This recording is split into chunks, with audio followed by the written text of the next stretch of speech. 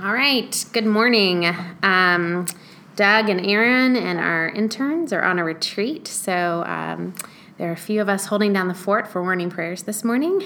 We are in Luke chapter 1, starting with verse 57, and we're going to go to the end of chapter 1. When it was time for Elizabeth to have her baby, she gave birth to a son. Her neighbors and relatives heard that the Lord had shown her great mercy, and they shared her joy. On the 8th day, they came to circumcise the child, and they were going to name him after his father Zechariah. But his mother spoke up and said, "No, he is to be called John." They said to her, "There is no one among your relatives who has that name." Then they made signs to his father to find out what he would like to name the child. He asked for a writing tablet, and to everyone's astonishment, he wrote, "His name is John." Immediately, his mouth was open and his tongue was loose, and he began to speak, praising God. The neighbors were all filled with awe, and throughout the hill country of Judea, people were talking about all these things. Everyone who heard this wondered about it, asking, "What then is this child going to be?" For the Lord's hand was with him. His father Zechariah was filled with the Holy Spirit and prophesied, "Praise be to the Lord, the God of Israel, because he has come and has redeemed his people. He has raised up a horn of salvation for us in the house of his servant David, as he said through his holy prophets of long ago, salvation from our enemies and from the hand of all who hate us, to show mercy to our fathers and to remember his holy covenant, the oath he swore to our father Abraham, to rescue us from the hand of our enemies and to enable us to serve him without fear in holiness and righteousness before him all our days. And you, my child, will be called a prophet of the Most High, for you will go on before the Lord to prepare the way for him, to give his people the knowledge of salvation through the forgiveness of their sins, because of the tender mercy of our God, by which the rising sun will come to us from heaven, to shine on those living in darkness and in the shadow of death, to guide our feet into the path of peace." And the child grew and became strong in spirit, and he lived in the desert until he appeared publicly to Israel. All right, so if you remember a couple verses ago,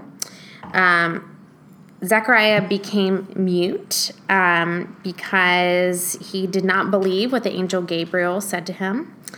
The angel Gabriel told him that because of the birth of his son, who should be called John, many of the people of Israel will he bring back to the Lord their God, and he will go on before the Lord in the spirit and power of Elijah to turn the hearts of the fathers to their children and the disobedient to the wisdom of the righteous, to make ready a people prepared for the Lord. So I was thinking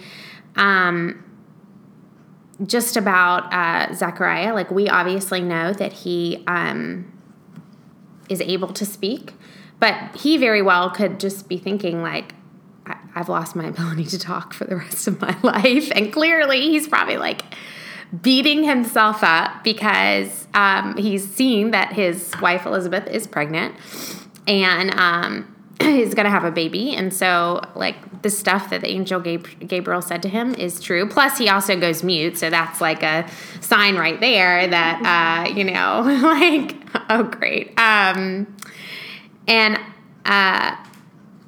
And so this, like, I love this song that just, like, comes from that. Like, it's just clearly coming from this revelation that, like, what God says is actually going to come true. Just going back a little bit with, like, the birth of John the Baptist and, like, all these people, it says everyone who heard this wondered about it, asking, "What then is this child going to be?" For the Lord's hand was with him. And it's, we talked about, like, before the angel Gabriel appears to Zechariah and Mary, there really had not been any prophecies from God for 400 years, much like the people in Egypt were enslaved for 400 years. And I've always thought about that, like, God was silent, like, or he was, like, angry and just, like, didn't want anything to do with his people. But when we really think about that, that's not the nature of God. Like, he was still, knowing God, like, he was still very much aware of what was going on with his people. And I think, in reading this, I realized and also with the Israelites too, that perhaps the silence was so that people could would actually notice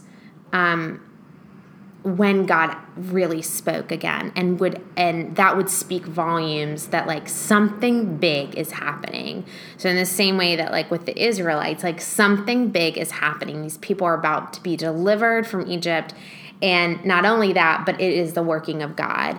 And in the same way, this really catches the people's attention, when angels start appearing again. It's a big deal because it hasn't happened for years, and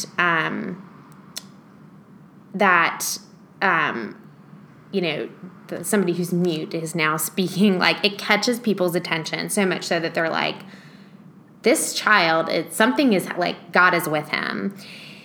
And if God is with John, well, goodness, God must really be with Jesus, because John is just, his own father says, you're a prophet. You're to prepare the way of the Lord. And I think about in times when it seems like we don't know what God is saying,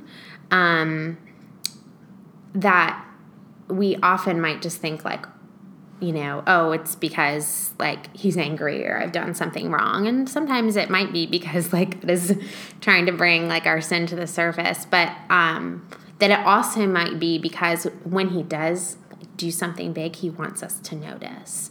And so I think about that as a time of preparing our hearts in anticipation, kind of in the same way we did with the fast. We were just anticipating that God would show up.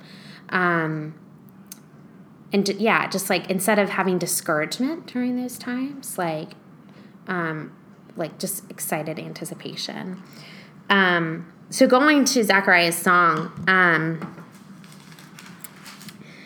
we've talked about how, a lot of the people thought the Messiah was going to be just this king, a political figure that would fulfill the promise to Abraham of giving the people the land again.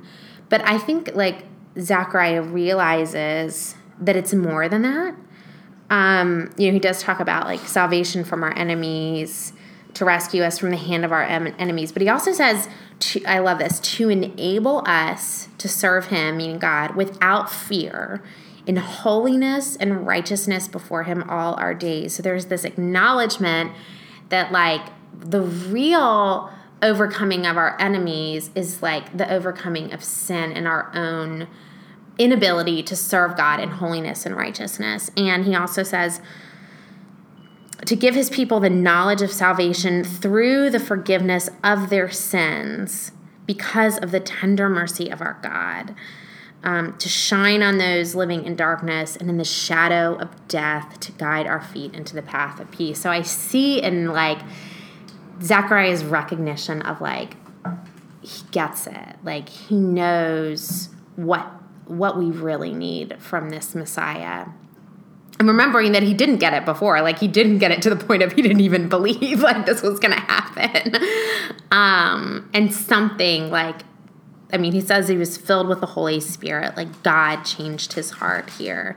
And I just love this song. I just think it is. I remember when we were doing our pageant a couple years ago, and this was just the song that I really meditated on in just preparation for it. I just think it has so much good stuff in there. I feel this is something you could read every single day.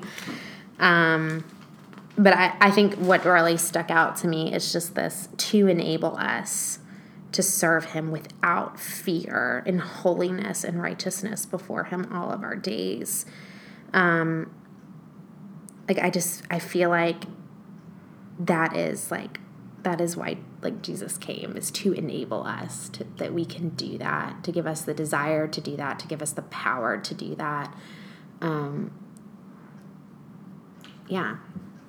Any other thoughts? Do you want me to turn it off?